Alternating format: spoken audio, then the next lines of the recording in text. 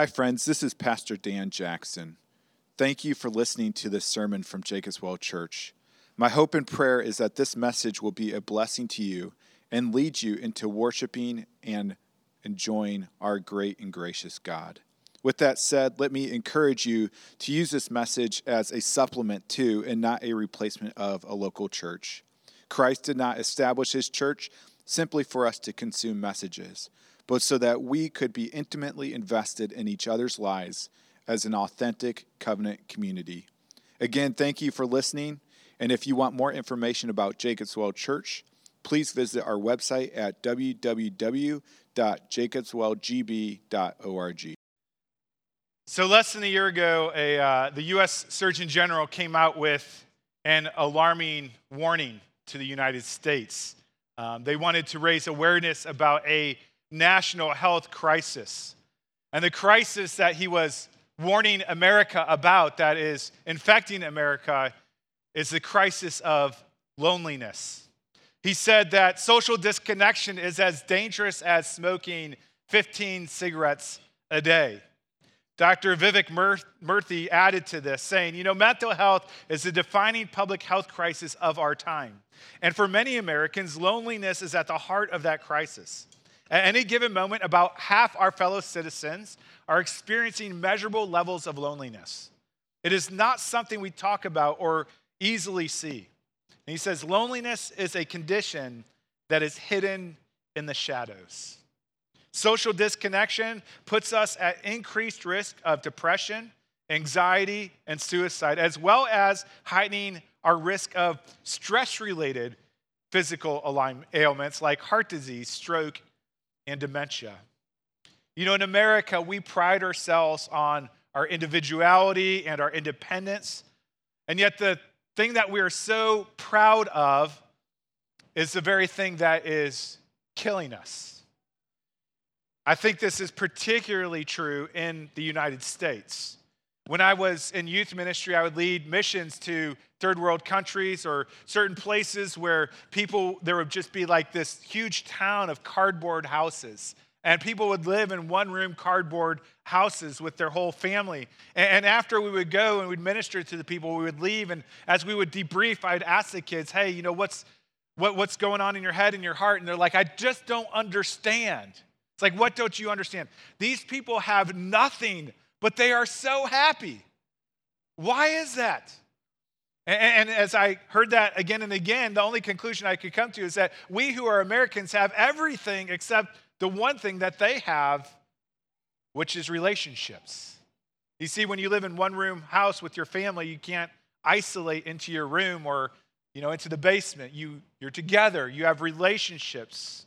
They were happier because we were created for relationships. We were created for connection. And there have been many inventions that have promised this connection that have failed us, whether it be the computer, the internet, social media, phones, all good gifts from God.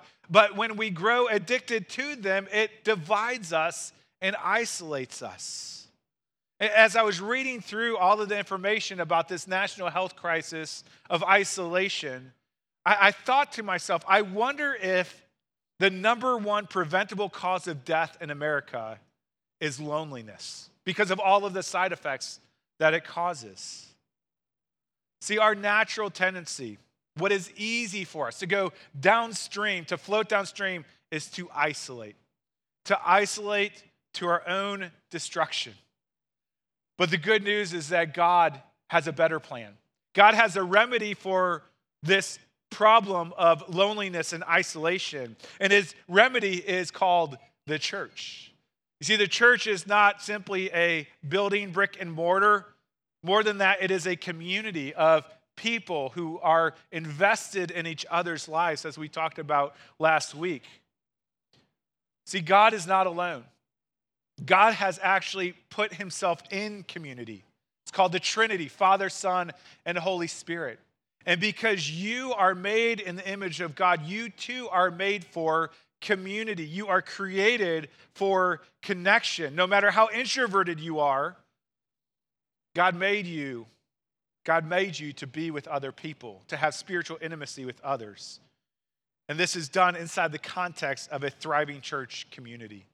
If you would, please open up to 1 Thessalonians chapter 3 in your Bibles. If you don't have one, there should be a red Bible in the seat in front of you, and it is page 986 in that red Bible. Again, just to kind of remind you of the context, Paul and Timothy and Silas were going on their second missionary journey. They went to Thessalonica where they preached the gospel for 3 weeks. After 3 weeks of preaching the good news of the gospel, they were forced out of town by those that were opponents to the gospel, and they had to leave. And because of that, some of those opponents started slandering Paul, saying, Paul doesn't really care about you, here today, gone tomorrow. We're still here. This gospel thing is not true. Just come back to us. And so Paul is worried that maybe they have abandoned the faith. And so finally, a year later, Paul sends his son in the faith, Timothy, back to Thessalonica to check in on them, to see how they're doing. And Timothy comes back and gives a report. And this is Paul's response to the report from Timothy, okay? So let's start actually in verse 5 for the context, and then we'll go through verse 13. Paul says this, "For this reason, when I could bear it no longer, I sent Timothy to learn about your faith, for fear that somehow the tempter had tempted you and our labor would be in vain." Verse 6 is a major transition in the book as he focuses now more on the present. Verse 6, "But now that Timothy has come to us from you and has brought us the good news of your faith and love and reported that you always remember us kindly and long to see us as we long to see you. For this reason, brothers, in all our distress and affliction, we have become comforted about you through your faith. For now we live if you are standing fast in the Lord. For what thanksgiving can we return to God for you? For all the joy that we feel for your sake before our God, as we pray most earnestly night and day that we may see you face to face and supply what is lacking in your faith." Verse 11, "Now may our God and Father himself and our Lord Jesus direct our way to you. And may the Lord make you increase and abound in love for one another and for all, as we do for you, so that he may establish your heart blameless in holiness before our God and Father at the coming of our Lord Jesus with all the saints." Let's pray. Lord God, we know that surely there are many here today that are suffering from loneliness. Maybe it's a physical loneliness because they live by themselves or don't have other people involved in their life. Maybe it's an emotional loneliness. They're surrounded by people, but they feel like no one understands them. Maybe it's a spiritual loneliness, God, in which they feel like there's no one to help them grow in their faith in Christ. Lord God, we pray today that you would remind us of the gift of your church. And God, that we would be the church that you have called us to be towards one another. And we pray this in Jesus' name. Amen. I know some of you are here today and you're like, I don't struggle with loneliness. As a matter of fact, I need more alone time, right? And that's okay. Alone time is definitely a gift from God. But even if you don't struggle with loneliness, there's a very high chance the person in front of you or next to you or behind you does struggle with loneliness, does suffer through loneliness. And so today is an opportunity for us as a church to learn from God, how do we confront this epidemic of loneliness? How do we create a thriving church community here at Jacob's Well Church? And there's 3 things that we're going to see, 3 things that we're called to do to become part of a thriving church community. 1 is to be tethered, 2 is to supply, and 3 is to pray. To tether, supply, and pray. So first, how can we thrive as a church community? And what we see is that we are called to tether our lives to one another. If you remember last week, we talked a lot about Paul's spiritual investment in the Thessalonians and how we are hindered from spiritual investing in others because we have an enemy, Satan, that does not want us to invest spiritually in one another. But there is a hope with our spiritual investment that as we invest with people, that we would be able to get them ready to prepare to give them to Jesus. And as we do this, there are certain hardships, the sacrifice of time and energy and effort, maybe some emotional, maybe some physical hardships that come with it. But we saw how just a small investment spiritually can have such a huge return. What we'll see in this passage is that because Paul has invested himself in the Thessalonians, when he was there, but also in prayer as he was gone, Paul has tethered himself to their condition, to their spiritual condition, to the well-being of the Thessalonians. Look again in verse 6 here.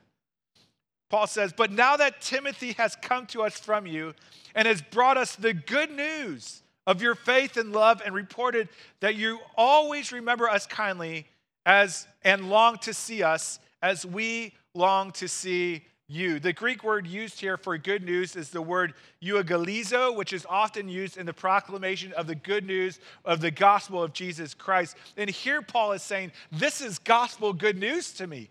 It is gospel good news to know that you're doing well in your faith and in love, that you are growing in Christ. And yet, Paul uses this passage today to remind us that this is what it's like when we invest in others, that we're connected, we get tethered to people when we invest in them. And so it's kind of like if you tied yourself to a rock, right? If a rock gets thrown in the water, it pulls you down. It makes, but if you're connected to a hot air balloon, it takes off, it takes you up into the heavens. In the same way, we see this with Paul. Verse 7, he says, "For this reason, brothers, in all our distress and afflictions, we have been comforted about you through your faith." And then Paul expresses just how much this has impacted him. It's kind of like, settle down, Paul, right? Verse 8, "For now we live, if you are standing fast in the Lord. For what thanksgiving can we return to God for you, for all the joy that we feel for your sake before our God." Paul is overjoyed because he has invested in the Thessalonians, and because he's invested in them, he's tethered to their condition. You see, the reality is whomever or whatever we invest our life in, we will be tethered to. Let me give you several illustrations of this. First, a financial illustration. If you invested a quarter of your money a year ago in Carvana, you're probably pretty happy right now because it did very well over the past year. I think it went up 1,000%. And so you're overjoyed because you invested it, you're tethered to it. As well as if you invested in a bad stock and it went down, you get sad because you're tethered to what you have invested in. That's a financial illustration. Let me give you a sports illustration. Today, you'll probably see some people that look like this, right?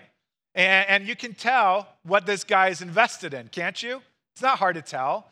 He's invested in the 49ers, in the 49er mafia. And so, he's invested his time, his money, his energy, all of those things in this team. And then there's this guy. And you can tell what he's invested in. He's invested in the Kansas City Chiefs, right? And because they are invested in these teams, they are intertwined with these teams.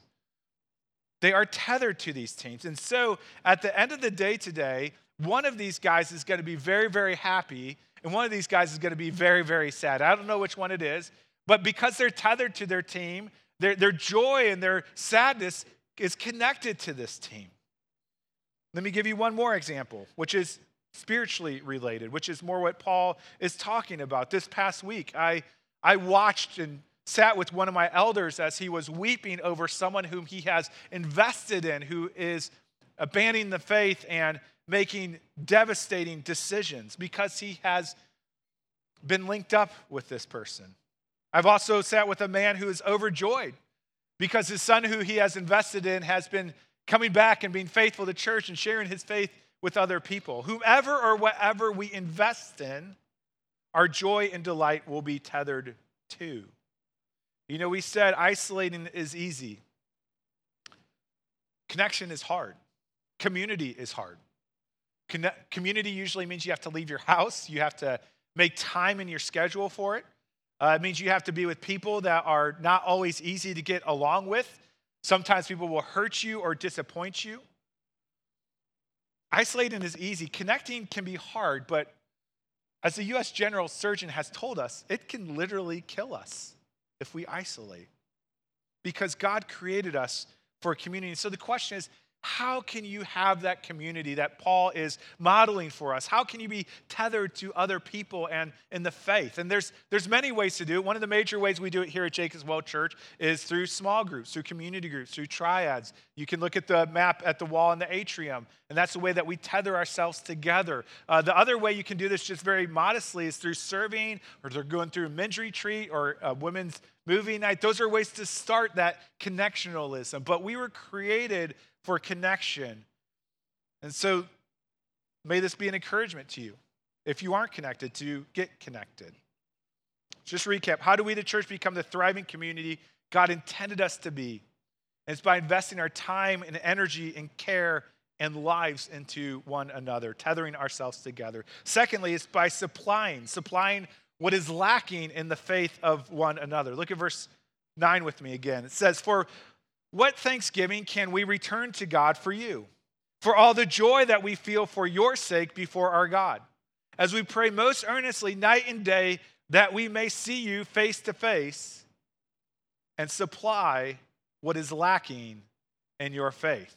And for this reason, he prays this in verse 11. "Now may our God and Father himself and our Lord Jesus direct our way to you." Remember, just earlier, Paul was praising God. He's saying, your faith is going well. I'm so thankful for how healthy you are, how you are standing firm in the faith.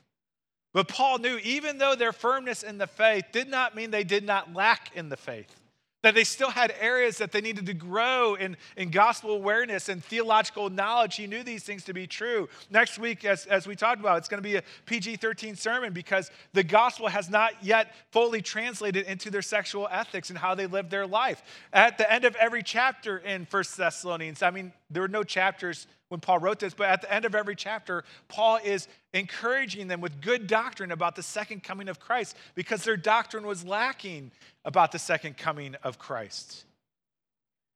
And so Paul says, I want to come and to supply what is lacking in your faith.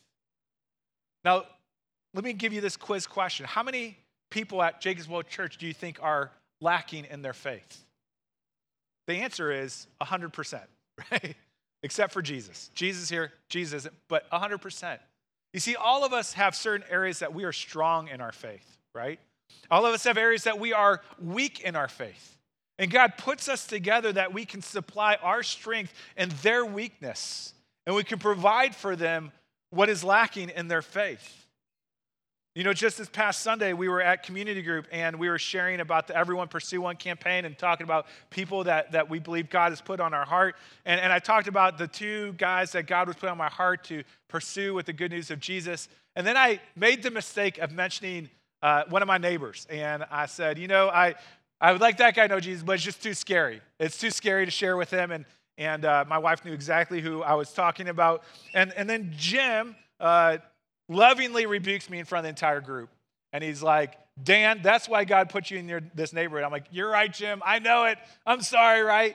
See, he was providing what was lacking in my faith in that moment. We need each other to do that. And we don't even know what our lack is sometimes. There are blind spots. God puts us together to call out the blind spots so that we might grow in our faith in Christ. And so how do we, the church, become the community God has intended us to be, this thriving community of believers? Well, it's by tethering ourselves to one another, by investing in one another, and by supplying for one another's faith. Finally, it's by praying God's increase upon one another. Look at verse 11 with me again. And verse 11 through 13 is just this beautiful prayer from the heart of Paul towards God. He says, now may our God and Father himself and our Lord Jesus direct our way to you. 2 times in 2 verses, verse 10 and 11, he says, I don't want to do this over a letter, don't want to do it over email. I want to come to you face to face in person to encourage you in your faith.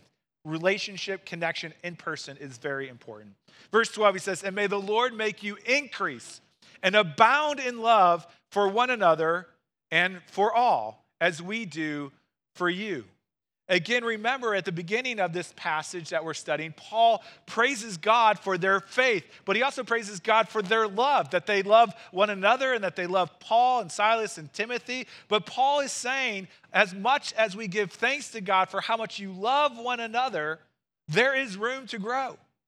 And we are praying that God would make you abound in love. because it is the work of God to make you grow in love. See, the reality is we are not always easy to love, and we don't always love, it's not always easy for us to love other people. And so Paul prays that God himself would make them increase in their love, that they might manifest the love of Jesus towards one another. See, this was Jesus' command as well. John 13, Jesus says, "A new commandment I give to you, that you love one another. Just as I have loved you, you also are to love one another." And he says, "By this, all people will know that you are my disciples, if you have love for one another." For Paul, the identifying feature of a Christian was not that they went on mission trips. It wasn't that they could spew out Bible verses. It wasn't that they had a seminary education. What made a Christian was someone who was marked by love. And so the question is, are you marked by love? Do people look at you and say, that person loves me well? Jesus calls us to love one another. Paul prays that we would abound and increase in love for one another. You know, in 1 Corinthians, there's this passage in chapter 13 that's often pulled out in wedding ceremonies. And it's fine for wedding ceremonies, but that was not why Paul wrote it. Paul originally wrote this passage for Christians in the church who are struggling to love one another. And this is what he says in 1 Corinthians 13. It's going to sound familiar to many of you. He says, "If I speak in the tongues of men," which would be very impressive, "and of angels, even more impressive, but have not love, I am a noisy gong or a clanging cymbal. And if I have prophetic powers," that'd be amazing, "and understand all mysteries and all knowledge, and if I have all faith so as to remove mountains," that's a lot of faith, "but have not love, I am nothing. If I give away all I have, and if I deliver up my body to be burned, but have not love, I gain nothing." Paul prays that we may abound in love because love is the soil of gospel grace and growth, as we'll see here in a little bit. You know, let me just be honest with you. It's weird preaching this sermon because I actually think Jacob's Well is a very loving congregation. When I go to membership class and we ask, "Hey, why are you thinking about becoming members here?" A lot of times people say, "Because I feel very loved here and cared for here." I hear rumors of you guys loving on each other all the time, and it's not a church program. I hear rumors of people, will snowblow or shovel someone's driveway who's in need, or they'll bring a meal to someone that's in need, or they'll just grab coffee with someone who's in need. You guys love each other very well. We may not be the most loving church in the world, but I don't know if I've been a part of a church that is more loving than Jacob's Well Church. Matter of fact, kind of side, I met with a couple this week, and they said, I know every church has a lot of fractions and division. It's just the way it is. I'm like, man, our church is really loving. We have disagreements for sure, but we approach one another in love, and I'm so thankful for that. And so we're a very loving church, but with that being said, we still have room to grow. We can still overflow and abound with love. There are still people in our congregation who are lonely, that feel marginalized, unnoticed, uncherished, and unloved. We are still a little bit cliquey at times. We're a little consumeristic, a little self-focused. We still hold grudges and struggle with bitterness and resentment. Jacob's Well Church, you love one another well, but may the Lord increase and abound our love for one another. Paul continues in verse 12. He says, "May the Lord make you increase and abound in love for one another and for all," not just those inside the church, but maybe those visiting the church or outside the church, our neighbors, our friends, the newcomers to church. May we love all as we do for you, Paul says. And then get this. He says, "So that," and this is very interesting. He's saying, "May your love for one another grow. May you guys abound in love for one another for this purpose, that this may bear fruit in this way. So that he, God, may establish your hearts blameless and holy." Jesus, may establish your hearts blameless in holiness before our God and Father at the coming of our Lord Jesus with all his saints. Paul is saying that what is critical to our growth in godliness is the love of the brothers and sisters in Christ around us. You see that the commandments of God are really good. They're really helpful. They're beautiful. but they're not the fertile that makes us grow in godliness. They are kind of the trellis, the guides that direct us how we can grow in Christ's likeness. They're very helpful. We need them.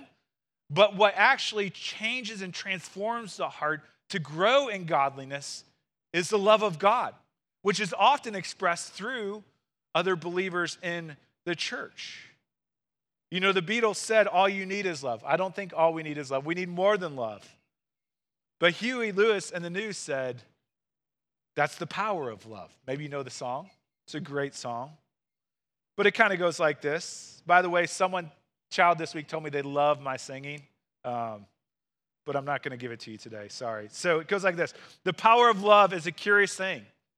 Makes one man weep. I've been there. Makes another man sing. I've been there as well. Tougher than diamonds, richer than cream, stronger and harder than a bad girl's dream. I have no idea what that means. Makes a bad one good, right? Like if a guy's in love, he's like, I want to be a gentleman. I want to act better. I want to be a better human being. I want to pick up my socks on the floor. Makes a wrong one right. Power of love will keep you home at night. Don't need money. Don't need fame. Don't need no credit card to ride this train. It's strong and it's sudden and it's cruel sometimes. And then he says, but it might just save your life. That is the power of love. In verse 12 through 13, Paul is praying that our love might abound over onto one another, that we might grow in godliness for Christ. Yesterday at the men's breakfast, it was fantastic. And Josh, who runs Ephesians 5 ministry, which helps men out of addiction, said that in all of his years of running this ministry, he has never met the guy who came out of the addiction by himself. Every time a man comes out of the addiction, it is because he has been helped and loved by a brother in Christ, someone who has tethered themselves to them and said, I am in this with you to care for you, to fight for you, and to love you. When we first started the men's breakfast, I asked Pastor Spencer, if you spoke at a men's breakfast, what would you want to speak on? And he said, I would speak on spiritual friendship, because many of the people I see in the counseling center that are struggling with deep addiction don't have any friends in their life at all. You know, fear is a powerful motivator for godliness, but it is not as strong as love. Love is stronger than fear, and the greatest example of this is at the cross. You see, when we look to the cross, we are reminded of how scary the cross is. Do you remember how afraid of the cross Jesus was? He was so afraid of the cross that as he thought about it, he started to sweat drips of blood. He was so afraid of the cross. Jesus was so terrorized and enduring the wrath of God for the sin of humanity that Jesus said, God, the Father, is there a plan B? Is there any other way that we can accomplish this goal of the salvation than the cross? And of course, God said no. Jesus was terrorized by the cross. He could have called down 12 legions of angels to free him from the cross. But what was more powerful than his legitimate fear was his overwhelming love. Was Jesus' love for you, for your brother and sister in Christ next to you, for the church universal. My old friend Dick Buechler, who's now with the Lord, used to remind me this every time I'd visit him. He would say, you know, it was not the nails that held Jesus to the cross. It was love.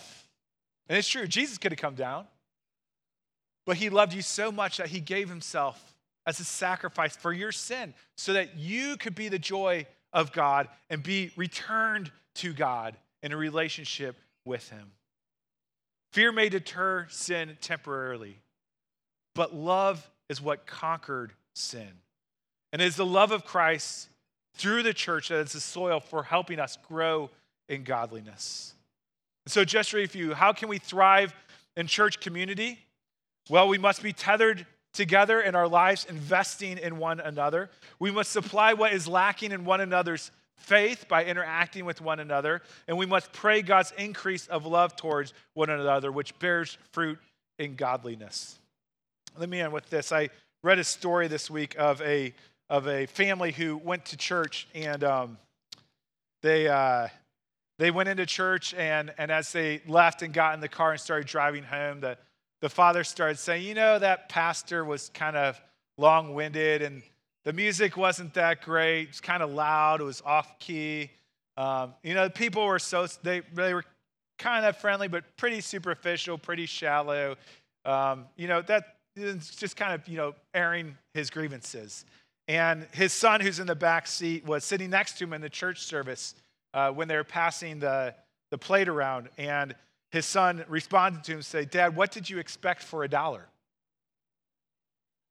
Do you expect a better show? It's what you're going to get for $1, Dad. You know, we live in a very consumeristic culture.